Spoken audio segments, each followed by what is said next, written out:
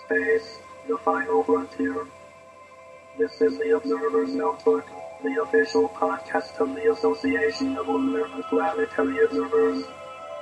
Its mission to explore the solar system, to seek out new observations and data, to boldly go where no podcast has gone before.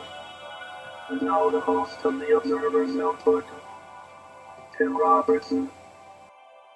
Hello and welcome to the Observer's Notebook, the official podcast for the Association of Lunar and Planetary Observers. I'm Tim Robertson, your host of the podcast, and also the coordinator of the training program within the ALPO. The Association of Lunar and Planetary Observers is an international organization devoted to the study of the sun, moon, planets, asteroids, meteors, and comets.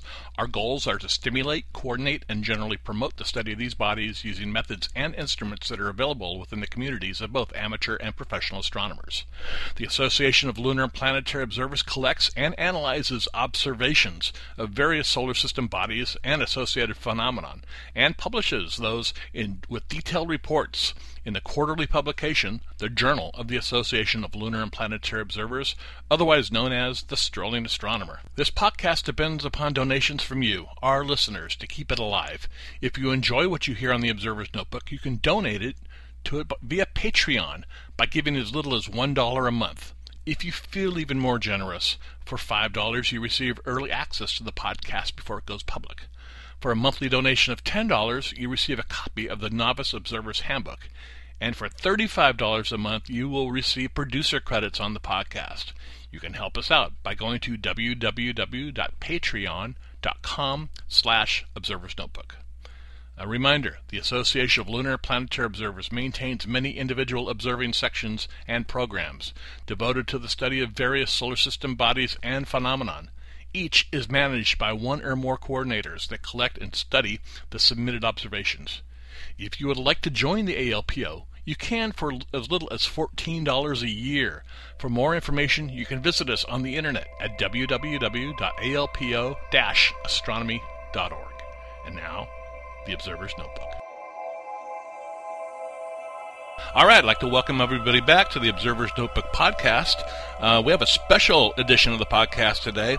We have Tom Williams. He wrote his doctorate thesis from Rice University on Getting Organized, a history of amateur astronomy in the United States. Welcome to the podcast, Tom. Thank you very much. It's a pleasure to be here. Why don't you give everybody a little background about yourself? All right. I'm age 82, which means I've been around for quite a while. I retired in 1992 from Shell, and here in Houston, that's where I'm living right now. I was a chemist and an industrial manager during that employment.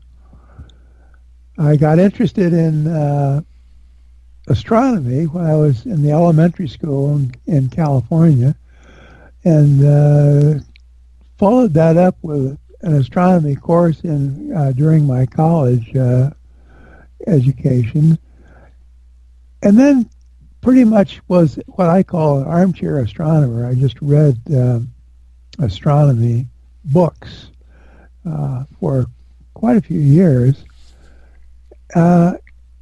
When Shell transferred me to New York City, we lived in Darien, Connecticut, and driving around one weekend, I stumbled across the Stanford Observatory and went up and knocked the door, and it turns out Charles Scoville was there, so he answered the door. He gave me a tour of the observatory and their 22-inch Maxudo Cassegrain, really elegant instrument, and invited me to join the Fairfield County Astronomical Society, which I did. And active in that membership, in addition to Scoville, were John Bortle and Clint Ford. Bortles has been a member of ALPO for a long time. Yeah, he used to run the comet section. That's right. It also turned out that there were active observers from the Amateur Association. Let's see, what do they call it? The Amateur Astronomy Association of New York, who came up to Stanford to the observatory to observe important events. So I also met Wayne Lauder and Eddie Oravec and others from that group.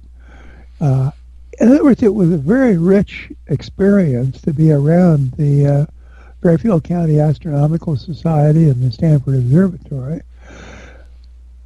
And so that was my early introduction to observational astronomy.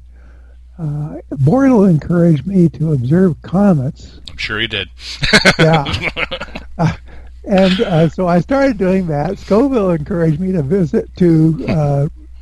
observe variable stars, which I did. And so I got started in both those fields. And as a matter of fact, with Bortle's encouragement, my first astronomical publication was made. The first comet that I ever observed at Stanford was Comet Abe. And the second comet I ever observed was Comet Bennett. Oh, nice. Yeah, that's right. Spectacular. Yes. So on Comet Abe, I didn't actually make an effort to report the results, but I did report the results on Comet Bennett. It was submitted sketches and so forth, and I was very pleased, in fact excited, that I don't know whether it was several years or a long time after I reported that. I think that Dennis Milan, wasn't he? Yes, he was.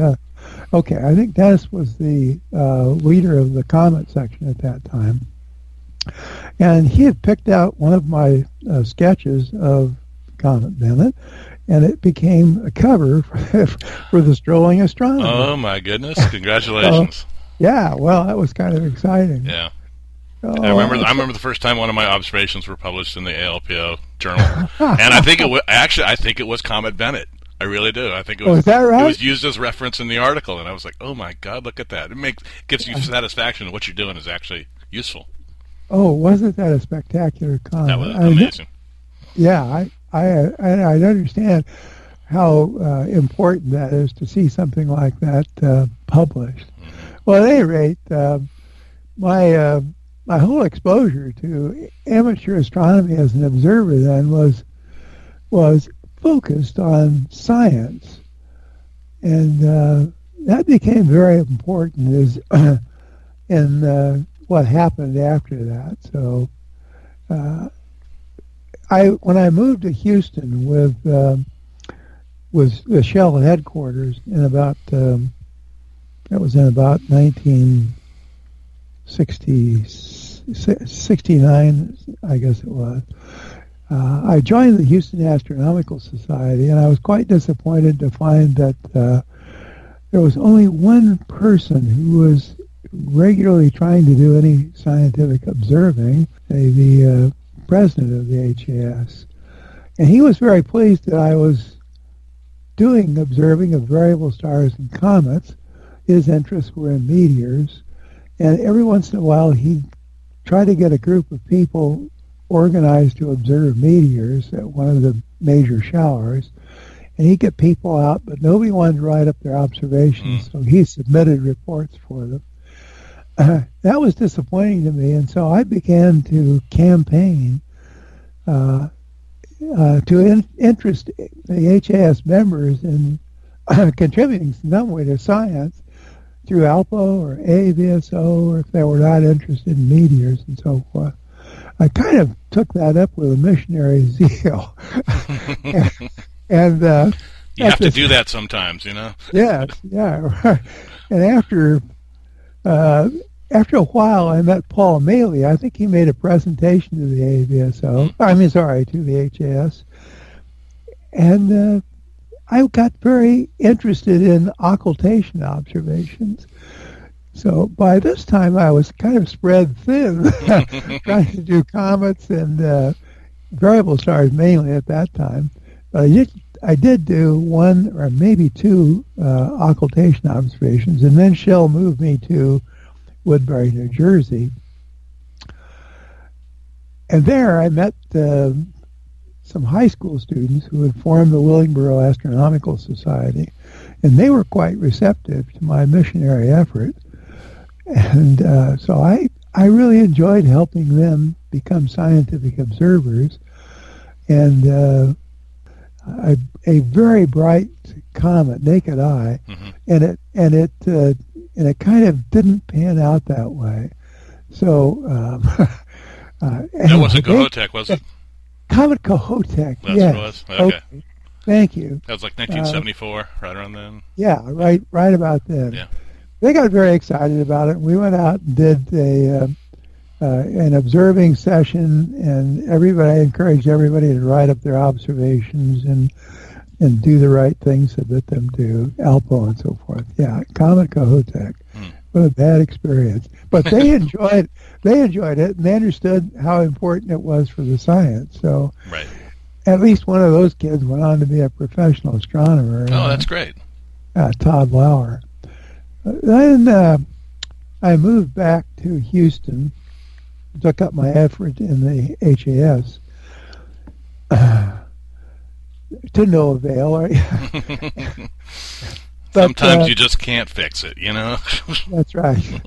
But the members of some of the members recognized my intent, and when the first Texas Star Party came along, I was encouraged to make a presentation to the Texas Star Party. That's out at McDonald Observatory. So I did, because by then I had recognized that one of the problems in this whole thing was the recognition of amateur astronomers as amateur scientists, and the need to participate in science. So I made a presentation at the Star Party on how did I title it? I said recognizing an astronomer as an amateur, which is kind of a provocative title, because I knew I would get the attention of the professionals that were there as well. And as a part of that presentation, I put forward a table of amateur astronomers that I could identify as interesting at that point in time.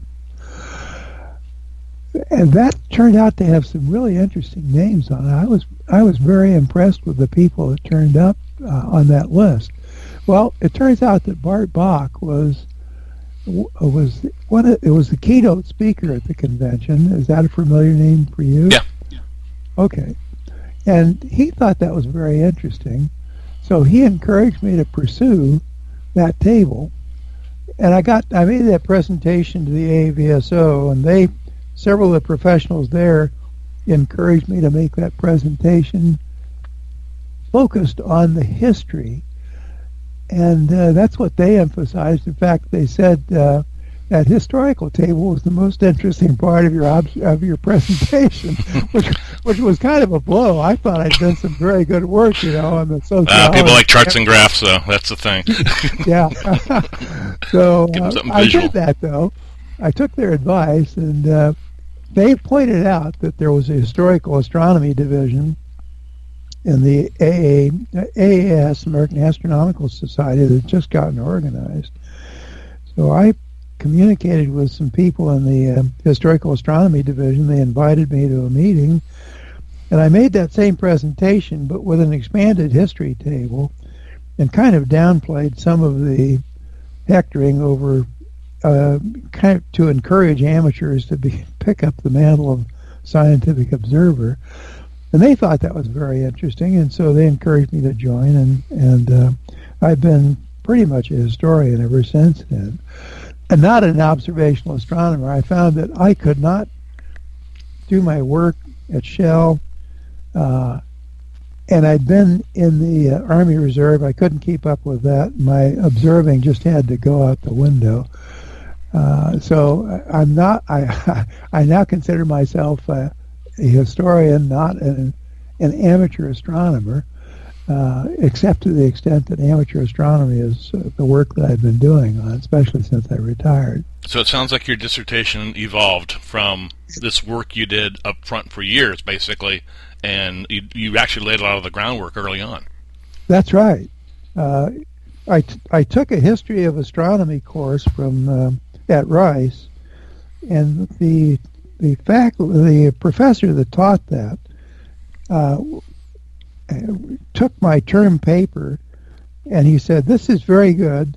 Have you ever considered taking up the history of astronomy?" So I said, "Well, no, I hadn't, as a matter of fact, but I pointed out what I was doing at the Historical Astronomy Division at the AAS. Mm-hmm. So he said, "Well, I'll tell you what, I'll give you all summer to finish this up, and then I'll use it as an entry credential for graduate school if you want to do that." Oh, my goodness. And so I said, "Yes, I do," and retired early from Shell.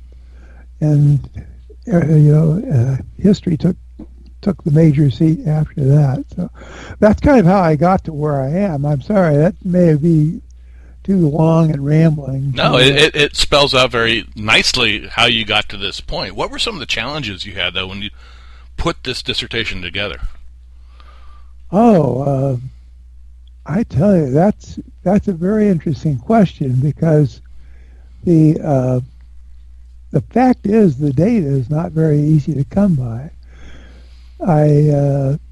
It turns out amateur astronomical societies have only in rare cases organized an archive that represented their organization. So most of the information that I was able to round up came from sources other than amateur societies. And interestingly enough, a lot of that came from professional observatories and their archives. It turns out many amateurs wrote to observatory directors, particularly back in the 19th and early 20th centuries, for advice on how they could do scientific observing. And the names that cropped up in those pieces of correspondence then turned out to be important names in other ways when I began talking to people about amateur organization. A very important observatory resource that I stumbled into was at the U.S. Naval Observatory. The librarian there was Brenda Corbin, and Brenda had been a good friend of Mabel Stearns. That's probably not a familiar name, I don't know. But Mabel Stearns was the secretary of the Astronomical League for a long time. Okay. And as a part of that effort, she took on the idea of making a presentation of the history of amateur astronomy for the centennial observation of the United States in 1976. And as a good friend of Brenda's, she came to the observatory and asked if she could leave all of her files at the observatory and the library. And Brenda, of course, latched onto them. And there was a lot of extremely valuable material in what Mabel Stearns had written up. Brenda got interested in that, and so she began gathering other material, and probably the most valuable piece of information I got out of that resource was not only the work by Mabel Stearns, but actually Brenda had found somewhere a copy of the fairly complete copy of the monthly notices of the Society for Practical Astronomy. And I'll come back to that a little later. But okay.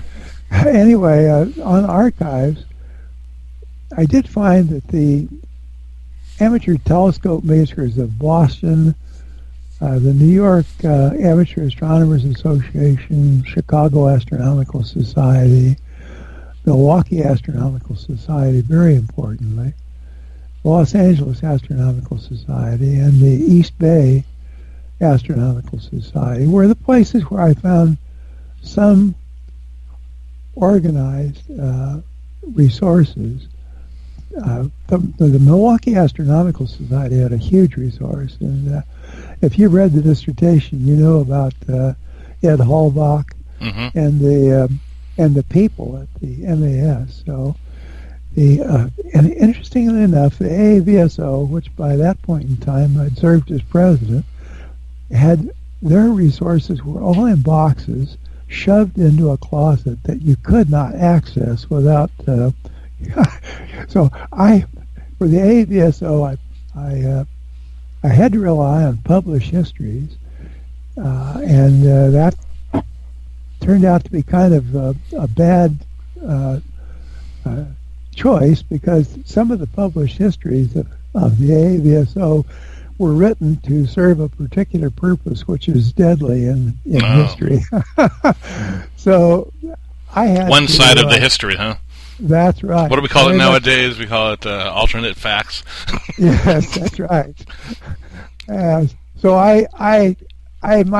my history of the in the dissertation is a little distorted by that, and I was later able to help the AAVSO organize an archive out of that material that proved to be very valuable when Mike Saladiga, who was appointed the archivist there, and I wrote the centennial history of the AAVSO, which has a lot of the history of amateur astronomy in it. And if ALPO members are at all interested, I'll give myself a plug and say that was published by Cambridge University Press and is still available. Oh. And it's a pretty interesting glimpse of this question of scientific observing, because the AAVSO is really kind of the organization that started amateur astronomy down that path. But at any rate, those are the resources I relied on. Okay. I did have a trip to London, which was part of a bigger project that I did for my advisor at Rice.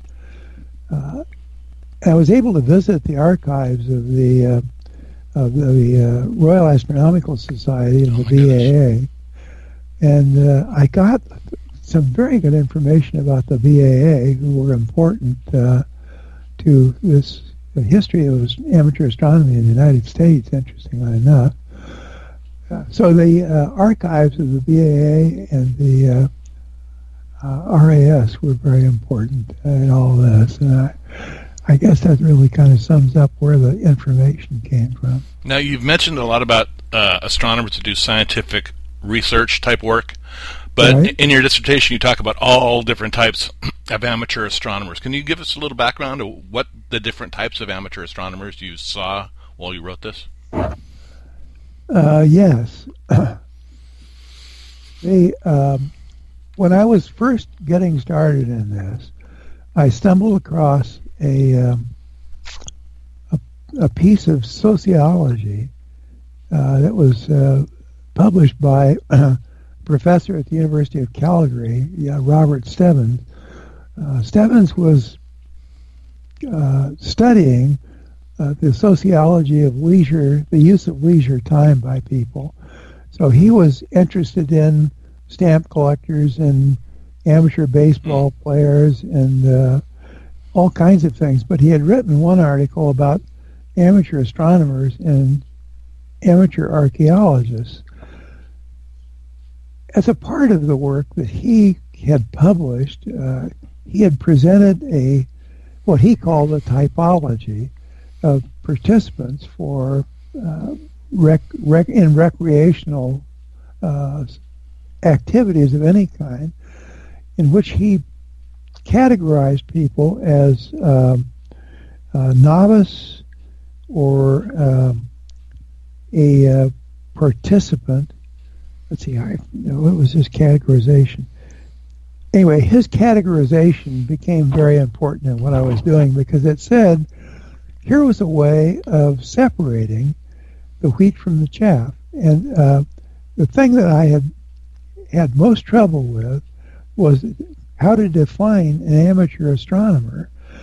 I finally realized when I was looking through the Stebbins work that you had to define an amateur astronomer in comparison with a professional astronomer. In other words, that in order to be an amateur astronomer, you had first to be an amateur. Mm-hmm. I'm sorry, you had first to be an astronomer. And then, if you were an astronomer and doing scientific astronomy, you could classify yourself as an amateur or professional depending on whether you were paid or not paid. Okay.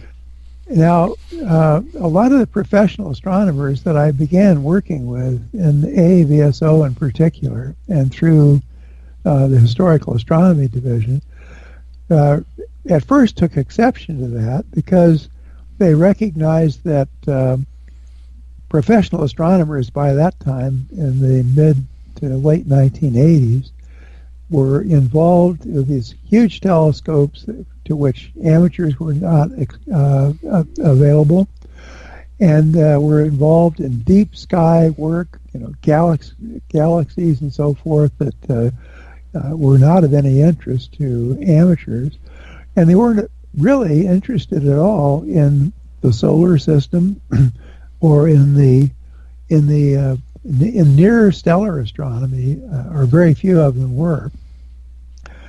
So the professional community would resist the idea that amateurs were astronomers in that sense, and it took me a while to convince people that that was the case. Eventually, some professional astronomers began to accept that idea. Among the participants in the Historical Astronomy Division was Don Osterbach, who had been director of the Lick Observatory and director of Yerkes Observatory and then of Lick Observatory, and had done some very fine work on the planetary nebulae and so forth. And Diane in particular said, you're really onto something. Keep going in this direction. So I did, and I had a lot of support from him. As a matter of fact, talk about archives, I kept running into Don at various archives, and he would shove his deck of cards that he had gathered with information. He was a classic old-time scholar. He wrote a card down for every piece of information that he thought was interesting, the references and everything. And he had this huge deck. I can't imagine how big his deck of cards were at that point. But he began shoving decks of cards to me on subjects that he knew would be of interest. I did a paper at the Historical Astronomy Division on John Mellish, and so he gave me a stack of cards that were extremely valuable on Mellish. I changed my view of Mellish completely. But that's an example of professional astronomers who came around. A lot of the astronomers who were involved in the AAVSO did, because they knew that AAVSO members were doing good science, and they valued their work, so they were very quick to pick up this definition. It was not so quickly picked up by amateurs. In fact, they take a particular exception to the way I began classifying amateurs, and that was your point, I think. And that was as either amateur astronomers if you did science, or as a recreational observer, right, if you were only going out to look at deep sky objects and look at the planets and the moon and so forth, but were not doing any scientific work. And those are the two classifications in which I divided people up, and okay, that's the background there. Okay, let's go back now. When did the first amateur astronomers organize into groups? When did you first see that occurring? Well, I mentioned the Royal Astronomical Society. That was actually formed by amateur astronomers, or what I would consider amateur astronomers today, in about 1830, late 1820s, early 1830s.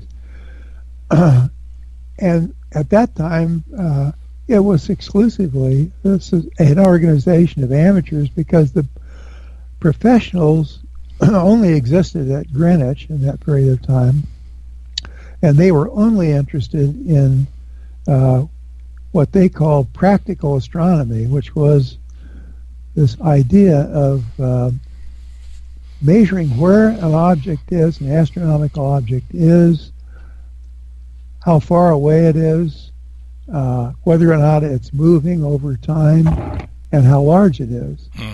That's not an original categorization. I think, oh gosh, I can't think of the guy's name who's the director of the Hayden Planetarium. Scrub this part.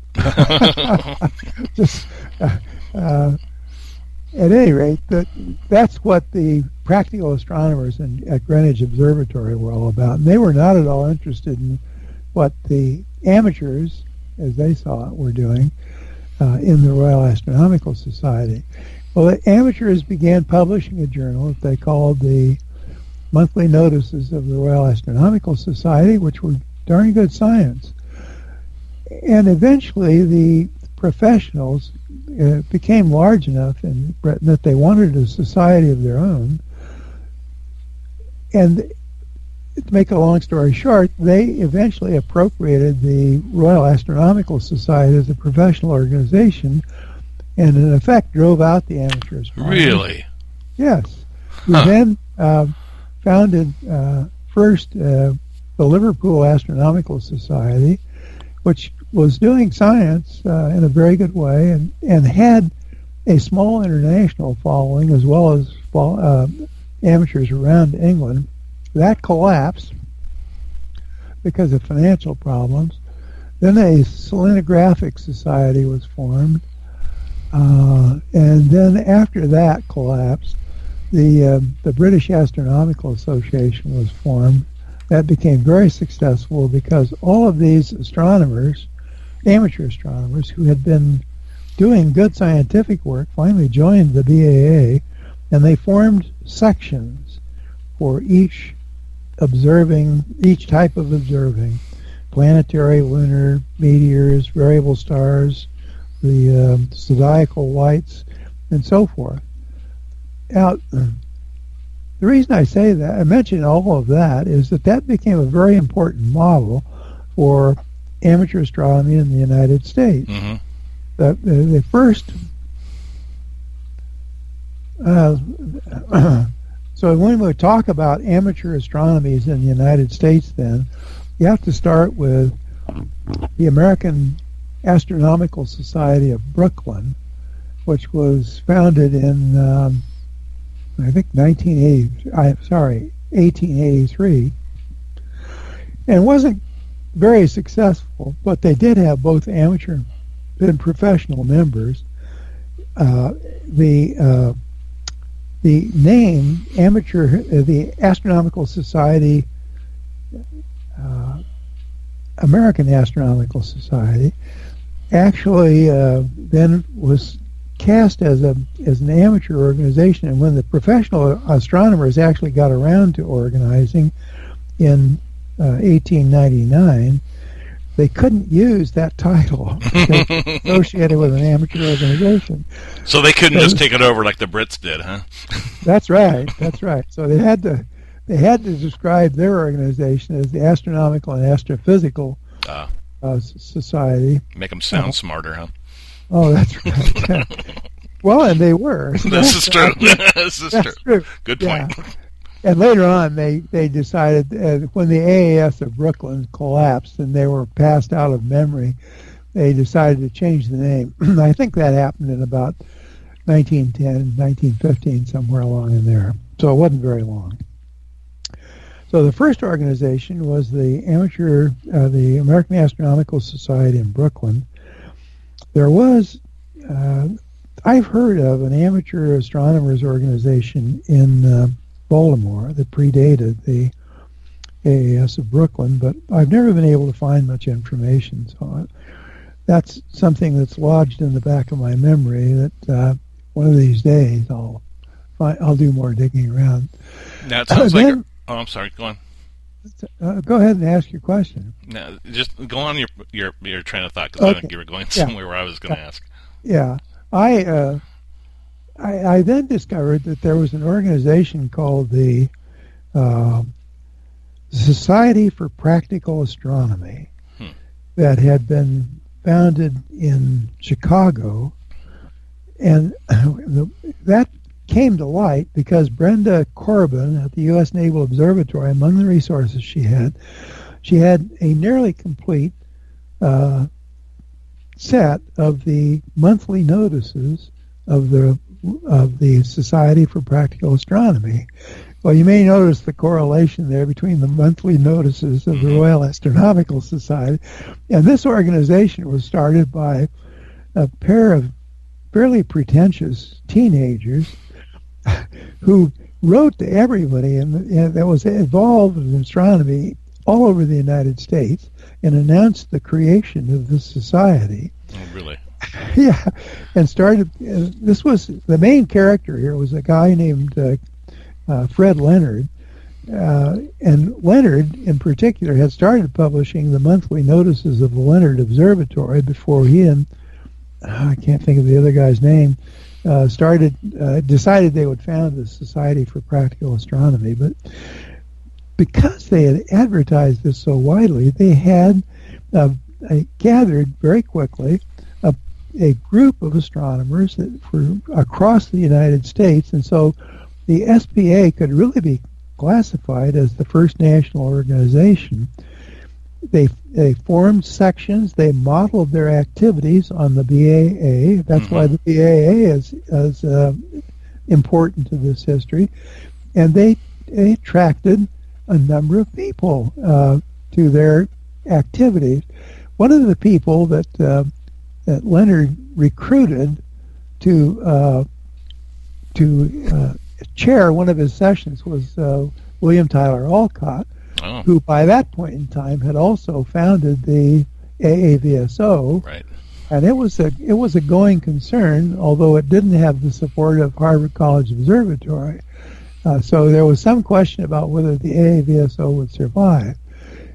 Through the Society for Practical Astronomy, Olcott met a number of people who were not AAVSO members, and eventually, after about a year, he resigned as chairman of the Variable Star Section, and the entire Variable Star Section left with him to become members of the AAVSO. Interesting. Yeah, so that was sort of a stab in the back for Leonard. Right. There was also a professional astronomy who became section leader for one of the sections, Charles Pollard Olivier, who was at the time a graduate student at the University of Virginia, took up the role of a meteor section chairman, and he later formed the American Meteors. That's right, the American Society after that. So Leonard was not successful in those two cases, but he did have a functioning planetary observing organization and some other things. And the Planetary Observing Organization had some very, very capable people. Latimer J. Wilson, who may be a familiar name, was actually an outstanding planetary and lunar observatory, and he was induced to take on the presidency of the SPA, and he was elected the second president of the SPA when Fred Leonard decided he would go to college, and he couldn't be a college student and keep all of this going as the president of the SPA. So there was in the plans a third national convention of the SPA, there having been two of them. And there was a third one planned for Rochester, New York, under the auspices of one of their vice presidents, who was actually very involved in telescope manufacture and later founded his own company.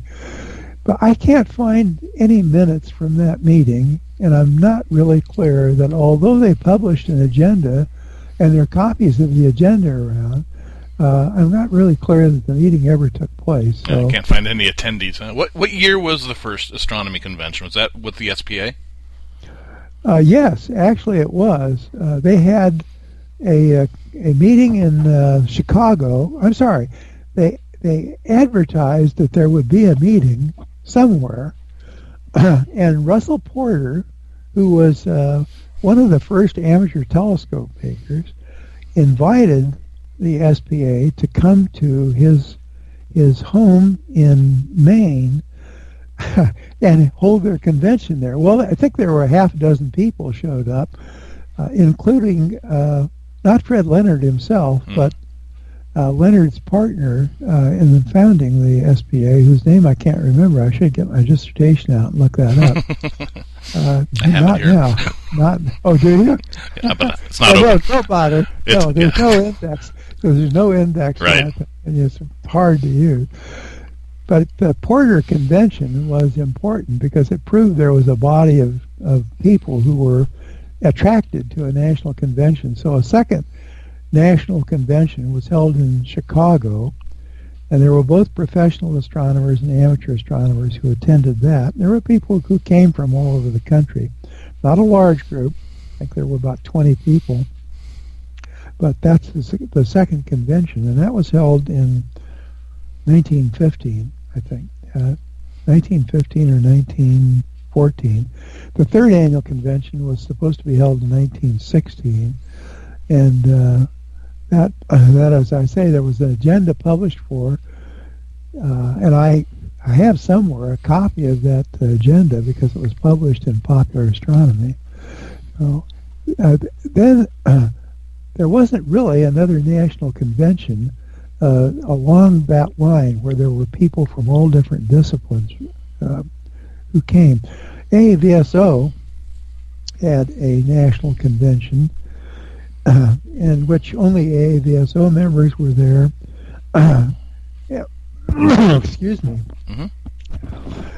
And that was the AAVSO annual meetings then constituted, I think, the only national meeting that you could point to until in the mid-1920s when the amateur telescope making movement took off.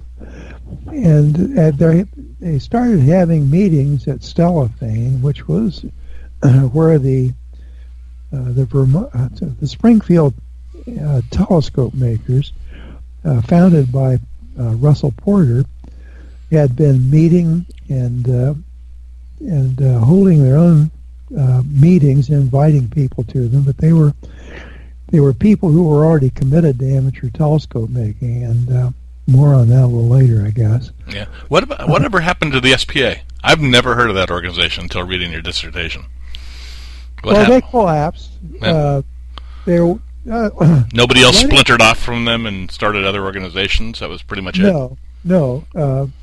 There were other organizations for which there's a record, and if you're interested, I'll come back to those. But the amateur telescope making movement took off in the middle of the 1920s because not only Russell Porter, but the editor of Scientific American, Albert G. Ingalls, got very interested in this and began writing articles about it. Scientific American had a huge readership among people who wanted to be amateur scientists, and most of those people were very attractive to the idea of making their own telescope because you could do it with very little money. As Ingalls pointed out repeatedly, this was something that professionals like doctors and lawyers and ordinary mechanics and garbage collectors could actually take up because it didn't require all that much money. It was very fascinating from a technical point of view. And the results, if you made it into a telescope, were actually quite satisfying in terms of going out and looking at the night sky. So the Stellafane meetings began taking place, when was it? Maybe in the early 1930s. In in the mid-1930s, then, there was another effort to found an organization, a national organization. I've mentioned the Milwaukee Astronomical Society and Ed Halbach. There was another organization that was important to this, and that was the Milwaukee Southern Illinois Astronomical Association. And in that case, the leader of that was J. Wesley Simpson, and he published a newsletter called the Sidereal Messenger. And the Sidereal Messenger actually got some national circulation, but then when when Halbach and Simpson got together, they decided they would found a national organization that they called the Amateur Astronomers Association of America, the AAAA. The very successful in terms of gathering people all over the United States who wanted to pursue scientific observing. It was very interesting that these people were out there, but there was no vehicle for getting them together. So they began to publish a journal called Amateur Astronomy, the Journal of the American Association of Astronomical Amateur Astronomers. That got very popular, and so it got a fairly wide distribution. But the problem was that they didn't ask people to subscribe. They just tried to do that out of the membership dues. And in the middle of the Depression, there was not much money that could be collected in the way of membership dues. So in effect, the AAAA and its journal collapsed after about 4 or 5 years in business. Then there was another effort that emerged out of that to form an organization because people recognized that there was a need for amateur astronomers, of which there were quite a few at that point in time, an organizing entity around which they could begin to meet and talk about their problems in common. There were 2 publications in existence at that time. The Amateur Astronomer and the Sidereal Messenger had gone out of business. And there had been an organization that founded the Sky at let's see, where was that? I guess that was the New York organization that founded the Sky. A little fuzzy on that. The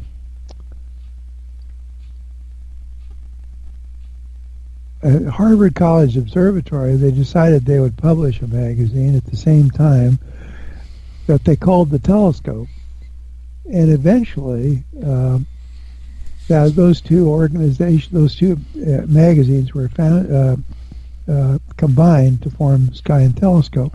Now the people who did that combination were Charles Federer and his wife Helen Spence Federer, and they saw that in order to make that succeed, which neither the Sky nor the Telescope had done very significantly, they would have to have a large national readership.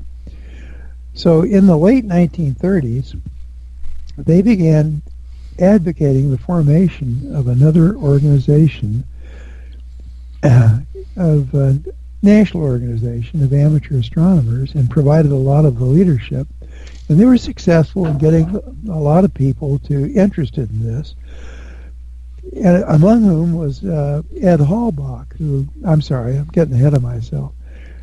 They had a national convention in about 1938 or 39. They had another one in 1940. They had another one in 1941 that was, all 3 of those had national attendance, but they never managed to form an organization out of those conventions.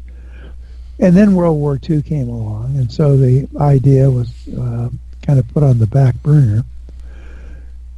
There was a dispute in that organization, though, about how they think should be organized. There were some people who favored organizing it along the lines of the BAA, and the Federers didn't think that was a useful way of organizing it, because they saw that there were a larger number of people who were only interested in what I call recreational astronomy, and that their audience would really have to be directed primarily to them. So the Federers actually led an effort to form another organization at the same time that it was the National Amateur Astronomers Convention, and National Amateur Convention, National Amateur Astronomers Convention got called by the Denver Astronomical Society, and there were a fair number of people who went to Denver and participated in that meeting and agreed that they should that they should have another convention. That's a pattern. And they had another convention, and the third convention that they tried to organize kind of collapsed. There was no way for the Denver group to really get that going very much. There wasn't enough money and so forth. So out of that effort grew an effort to found an organization that started in Cambridge, Massachusetts, with the support of Leon Campbell from the AAVSO and Arlo Shapley from the Harvard College Observatory. Shapley was the director of the Harvard College Observatory. And that organization, this was in the middle of the war, was really intended originally to be a scientific organization modeled on the BAA. But the Federers got involved, and they convinced Shapley that there would be a bigger membership to support this organization if, in fact, it was more directed to the astronomy market broadly. And so Shapley led the efforts of the fledgling organization in that direction toward recreational astronomy, and not so much on science, although they had an organizing committee that was organized along scientific lines.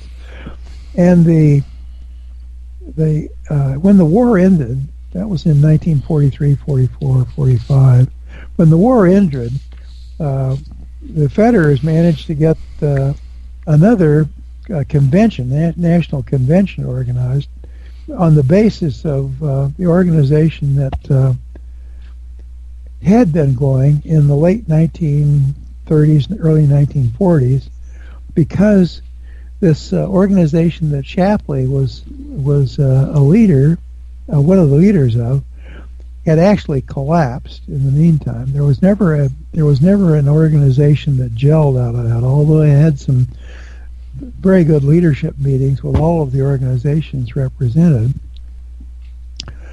The national, what did they call it? The Amateur Astronomers League then had their first meeting in 1946, and then again in 47. That's the Astronomical League? Well, yeah, I was going to say that's what ended up as the Astronomical League. It wasn't titled that first, but it morphed very quickly into the Astronomical League. There was a huge debate about whether or not the league would be organized like the BAA, and the Federers finally won out on that. It was really there were people from the AAVSO that were involved in that debate, particularly a guy named Dave Rosebrew. Walter Haas actually attended some of those meetings and was representing the planetary observers. But it seems like the Federers really won that argument, because after efforts to organize sections in the Astronomical League, it collapsed, and the Federers rescued the organization by suggesting that the organization be an organization of clubs rather than an organization of sections, and that local clubs should be recruited and ask their members to join the Astronomical League. And so the name of the organization was changed to Astronomical League, and that became the basis of it. And it's still going strong today. Oh, famously, yeah. Yes. They're tremendously successful. Since about 1950, the effort has been dropped to create technical sections in the Astronomical League. That's been it's had faltering efforts to revive that. The league actually involved an eclipse project for the 1970 solar eclipse. That was really a good scientific project. The project was based on the availability of a film called XR film that had three different emulsion layers, one of which was very fast, one of which was medium fast, and one was very slow. And the light would shine through these three layers and would make different exposures based on how bright the light was. So, for example, the low sensitivity level of the emulsion would record only the brightest parts of the eclipse, and the lowest and the highest sensitivity would record the faintest objects in the corona and so forth. But that would be burned out with the image of the sun itself, and of the. So anyway, that turned out to be a success from the point of view that there were observers scattered out along a line from the Mexican coast to I guess Nova Scotia was the highest northernmost point, and they all sent their films in, and they were developed. And Paul Vallely from the Amateur Telescope Makers of Boston was the guy who organized that and reported the results. And the results were that there was no motion in the coronal streamers, which was in the final analysis was the purpose of this experiment, was to determine whether or not there was motion in the coronal streamers. But they got a lot of people excited about it. That, as far as I know, was the first effort after the founding of the League itself to try and do some scientific work. There are other people in the organization who have from time to time promoted scientific work, and eventually they formed these Messier clubs. Right. They have all sorts of different clubs now that you can get I think a certificate if you do certain Messier objects, and NGC and Comet and Lunar Club and things like that as well. Yes, it's very well organized. Yeah. And that's taken a long time. And there is a variable star group. Mm-hmm. And so that's introduced scientific observing to this whole thing. There's a NOVA group, I think. Anyway, that's the Astronomical League seems to be kind of drifting back in the direction of scientific observing, and that's encouraging. But in the meantime, the AVSO and ALPO have prospered, and the American Meteor Society died out for a while, and then it's become more active recently. Yeah, the ALPO's Meteor Section recorder is actually, I believe, the president of the AMS right now, too. Oh, good. Yeah. That's a useful time. Yeah, and he's on an upcoming podcast. I've already talked to him, so it's a very interesting conversation, interesting group. Oh, yeah, good. Let me say, with respect to the American Meteor Society, that it fell into a morbid state for a long time. The professional astronomer who was the director of it simply didn't have the time to do the organizational work, and so there was no way of getting the meteor observations organized. Although there were people who were reporting, like Ken Anderson in Houston, And so eventually their people kind of slowed down on the meteor observing.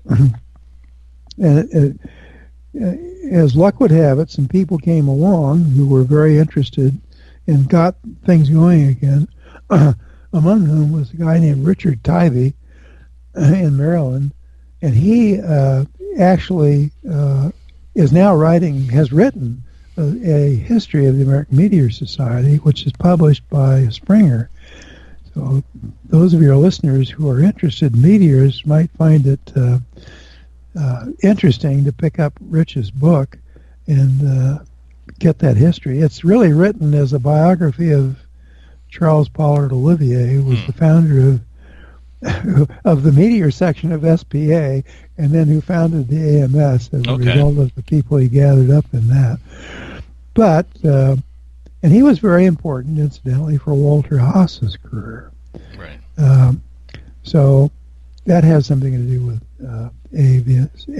ALPO as well. So let's talk about, since this is the official podcast of the ALPO, yes. Let's talk about the ALPO. I talked to Matt Will on our very first podcast, and he's actually the one that told me about you.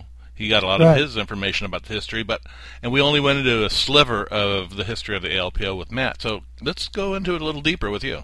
So what can you tell us? Okay, all right.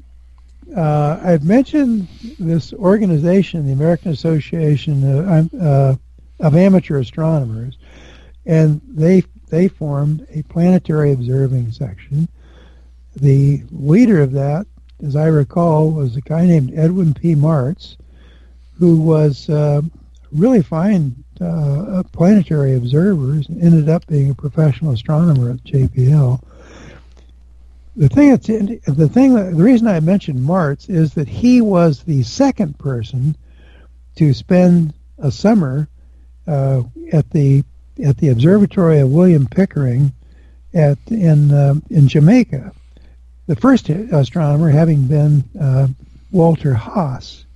So Martz and Haas were aware of each other, and Walter also had formed a network of other observers when he was first started observing and publishing his results in the Journal of the BAA, and anywhere else he could publish them. He published in the Journal of the RASC, and I don't know, there were probably other places. Those are the two that come to mind. But at any rate, Walter attracted the interest of other amateurs, of whom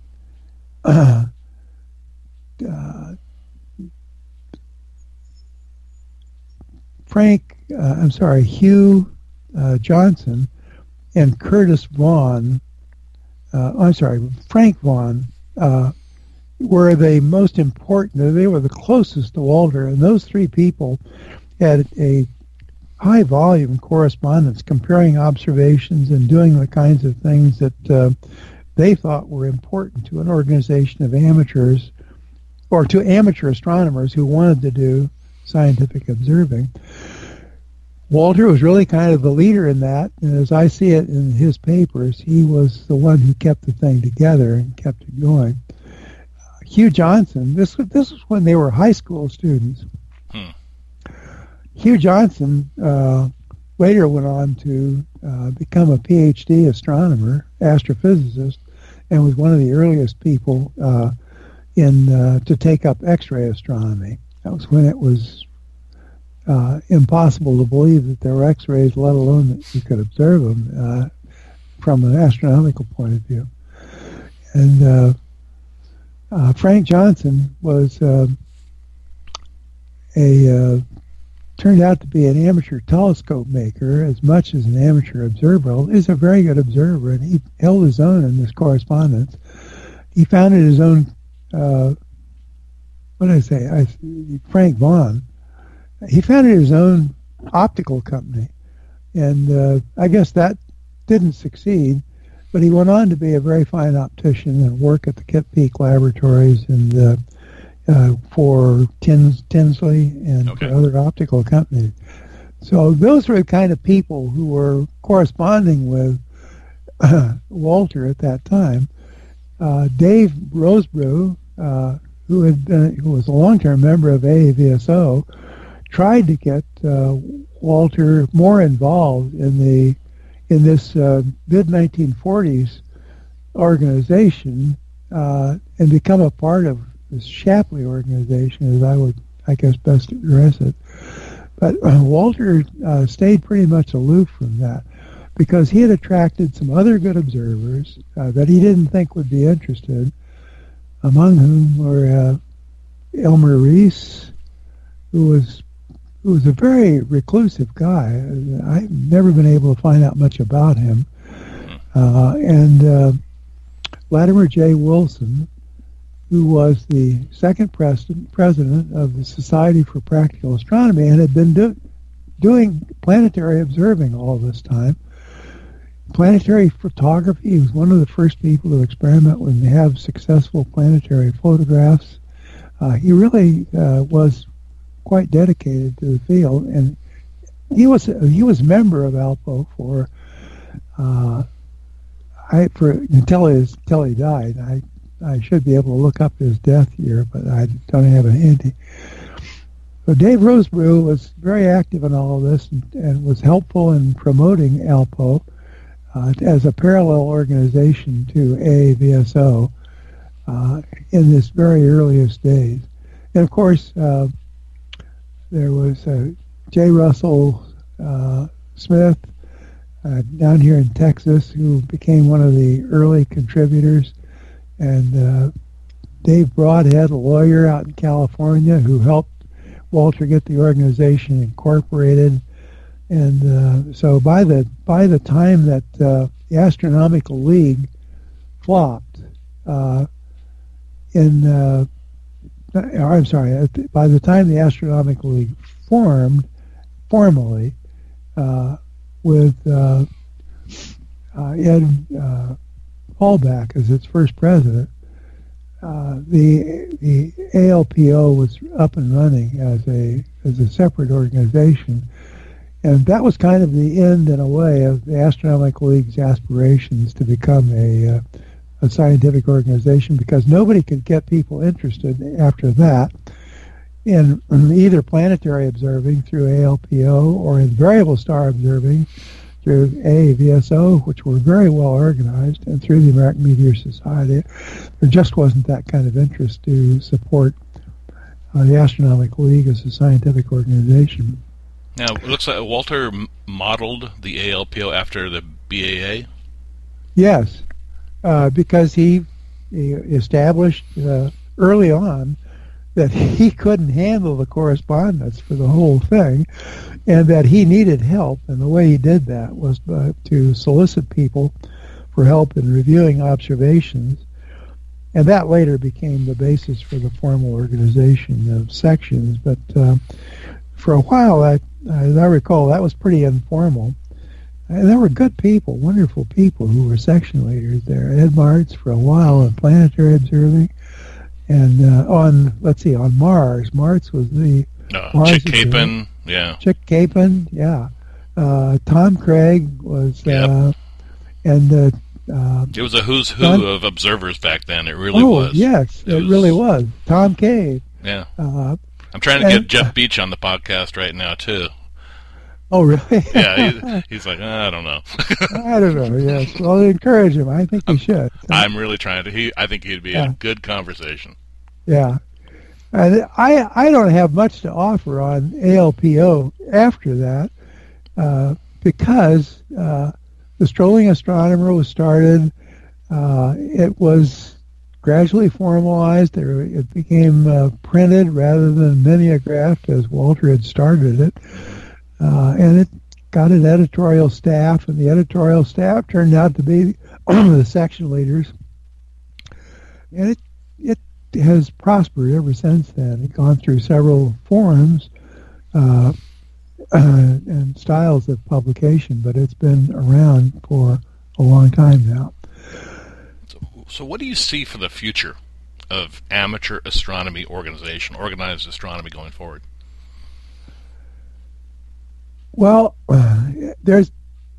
I stopped the dissertation in 1970 because there were so many things happening And I had enough material at that point to write, and my advisor and my wife were both advising me to stop and write. So, I'm not going to guess who had priority in that conversation either. Yeah. Well, my advisor had walked in one day and said, did you want to graduate in 2000? And I said, I don't know. I hadn't thought about it. I was having a lot of fun.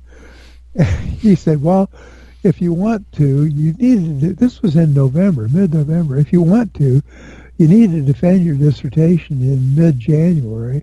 The 17th of January was the latest date. And by the way, I'm going to Europe, and I'm going to be over there for several years. So when I told that to my wife, she said, "You're done." Yeah, right. You bring home chapters, and I will edit them at night. She'd been a journalist and a writer all of her career. And it turned out that shortly after we got married, she had decided to go back to graduate school. She was an ABD in economics.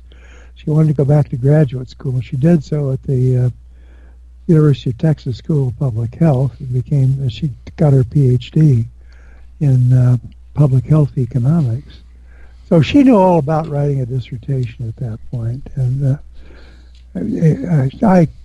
that was extremely valuable to my actually being able to finish it. Was that Al Van Helden was willing to review chapters that were not in such great shape and comment on them. Anna Faye was able to edit them. Every night when I came home, she'd hand me back a chapter, and I'd hand her a rough draft of another one. Oh, very good teamwork. Yeah, it was wonderful. And I have only partial credit, really, for having authored that thing because I got so much help from the two of them. Oh, that's good. Yeah. So you don't have any thoughts on the future? Yes, I do. I'm sorry where all that came in. That's okay. I cut off what I was doing as research in 1970 and narrowed the focus down from amateur astronomy broadly to the Organization of Amateur Astronomy and got the dissertation written. But the 1970 date was mainly forced on me by the fact that John Dobson had introduced the Dobsonian telescope, which was hugely popular. We could talk for an hour about John. That's right. I've met him many times at the Riverside Telescope Makers Conference. Oh, yeah. I've never met him, but he must have been quite a character. He was a wonderful person. Quite a character is the good term. Yeah, okay. But the Dobson had revolutionized recreational astronomy at that point. Not so much on scientific observing because it was an altazimuth and it was difficult to stay on an object for very long. Mm-hmm. But there are people who would probably challenge that view too. So that had occurred, and at the same time,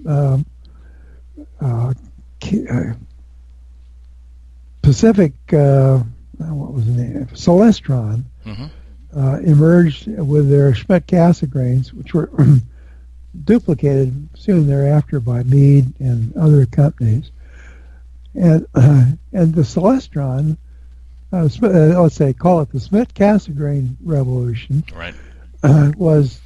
Allowed people to do photography and to do good scientific observing because they could track an object on the equatorial mounting. They could get higher magnifications than were really feasible with the conventional Newtonian mountings, and much more stable mountings.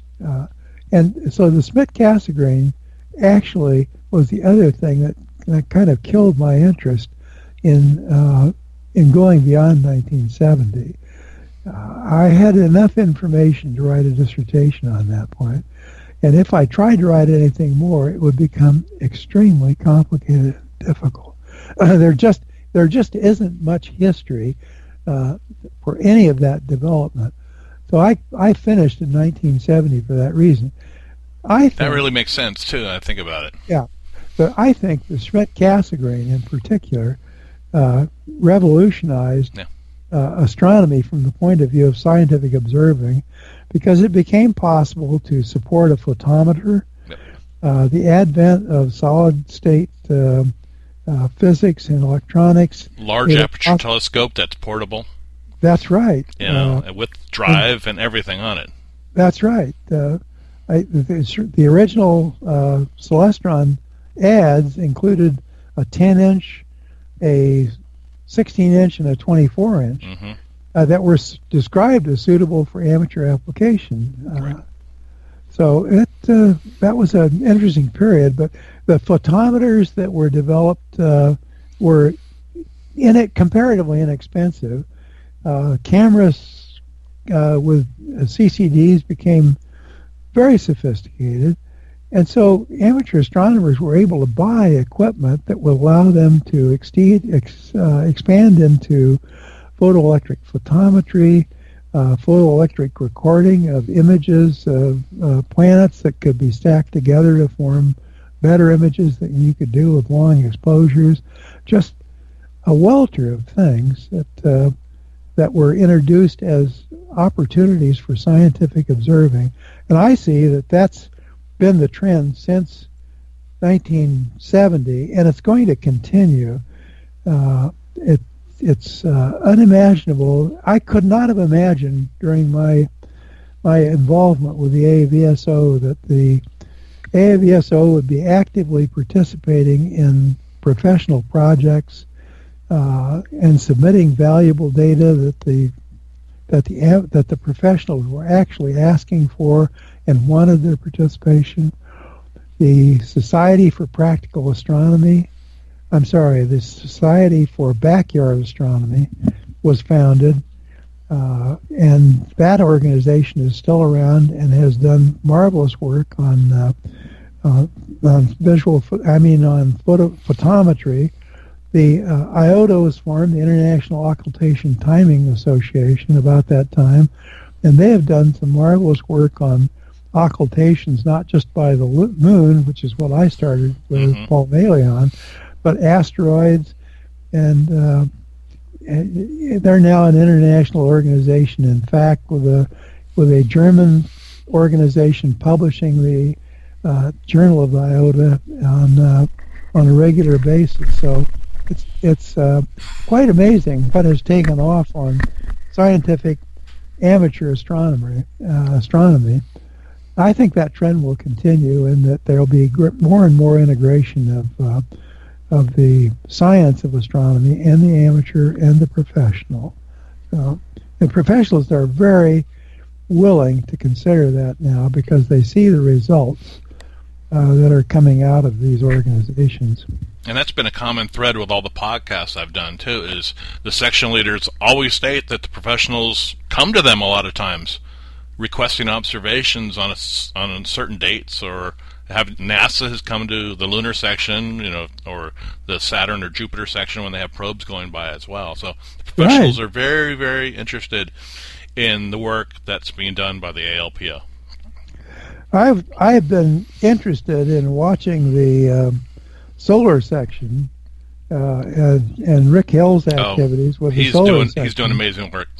Yes, I've been watching that because the AAVSO solar activity has also taken off because of all this availability of tools. And I gather from what Rick said in his podcast that he didn't regard the two activities as in conflict. Well, that's going to happen because the professionals are going to be able to sort out what can amateurs do and to guide them. And in that case, amateur professionals have actually provided guidance to both groups, and it's been very productive for solar observing as far as I can tell. I agree. Tom, this has been great. I really want to thank you for coming on. What are you doing now? Welcome. What are you doing now with your life? Enjoying the weather in Houston? Actually, we just moved from one apartment to another, and right now, I can see that for months I'm going to be packing and unpacking books, trying to get myself reestablished on writing. Oh, that sounds like so much fun. It is not. My wife and I moved. We moved in the same building, so we moved 100 boxes of books, and then everything else other than the heavy furniture. So we're both exhausted. This is good. This is a good opportunity for me to do something in astronomy. I've enjoyed this. Oh, good. Well, how can everybody get a hold of you? Everybody? Everyone. All these thousands and millions of listeners are going to hear this podcast. Do you have email address someone can contact you through? Yeah, I'm happy to respond to people who call or want to write and ask for information. My email address is trw@rice.edu, and that's I hope an email address that I'll be able to retain in the foreseeable future, because it's known by a lot of people around the world. So, but I welcome communication with amateur astronomers and people who are interested in the history of amateur astronomy in particular. So, by all means. All right. Well, thanks a lot, Tom. You're very welcome, Tim, and good luck with your podcast business. I think this is really a great effort. Thank you.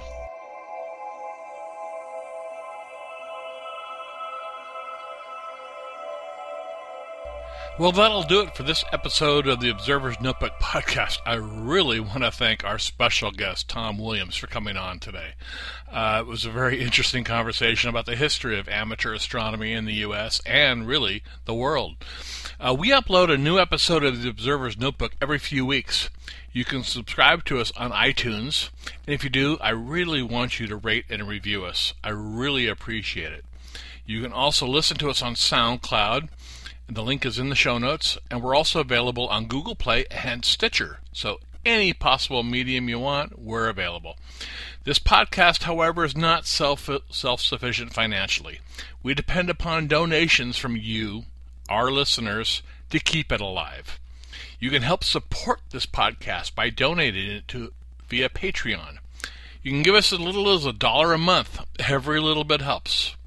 The link for Patreon, as well as the link for the ALPO, is available in the show notes. You can contact me via email at commentman@commentman.net or on Twitter at @TimRobertson56. You can find the ALPO on the internet at www.alpo-astronomy.org. You can also find the ALPO on Facebook by searching ALPO Astronomy. Once again, the ALPO is an international organization devoted to the study of the sun, the moon, the planets, asteroids, meteors, and comets. Our goals are to stimulate, coordinate, and generally promote the study of these bodies using methods and instruments that are available within the communities of both amateur and professional astronomers. Until next time, my hope is that you always have clear and steady skies. Thank you very much for listening.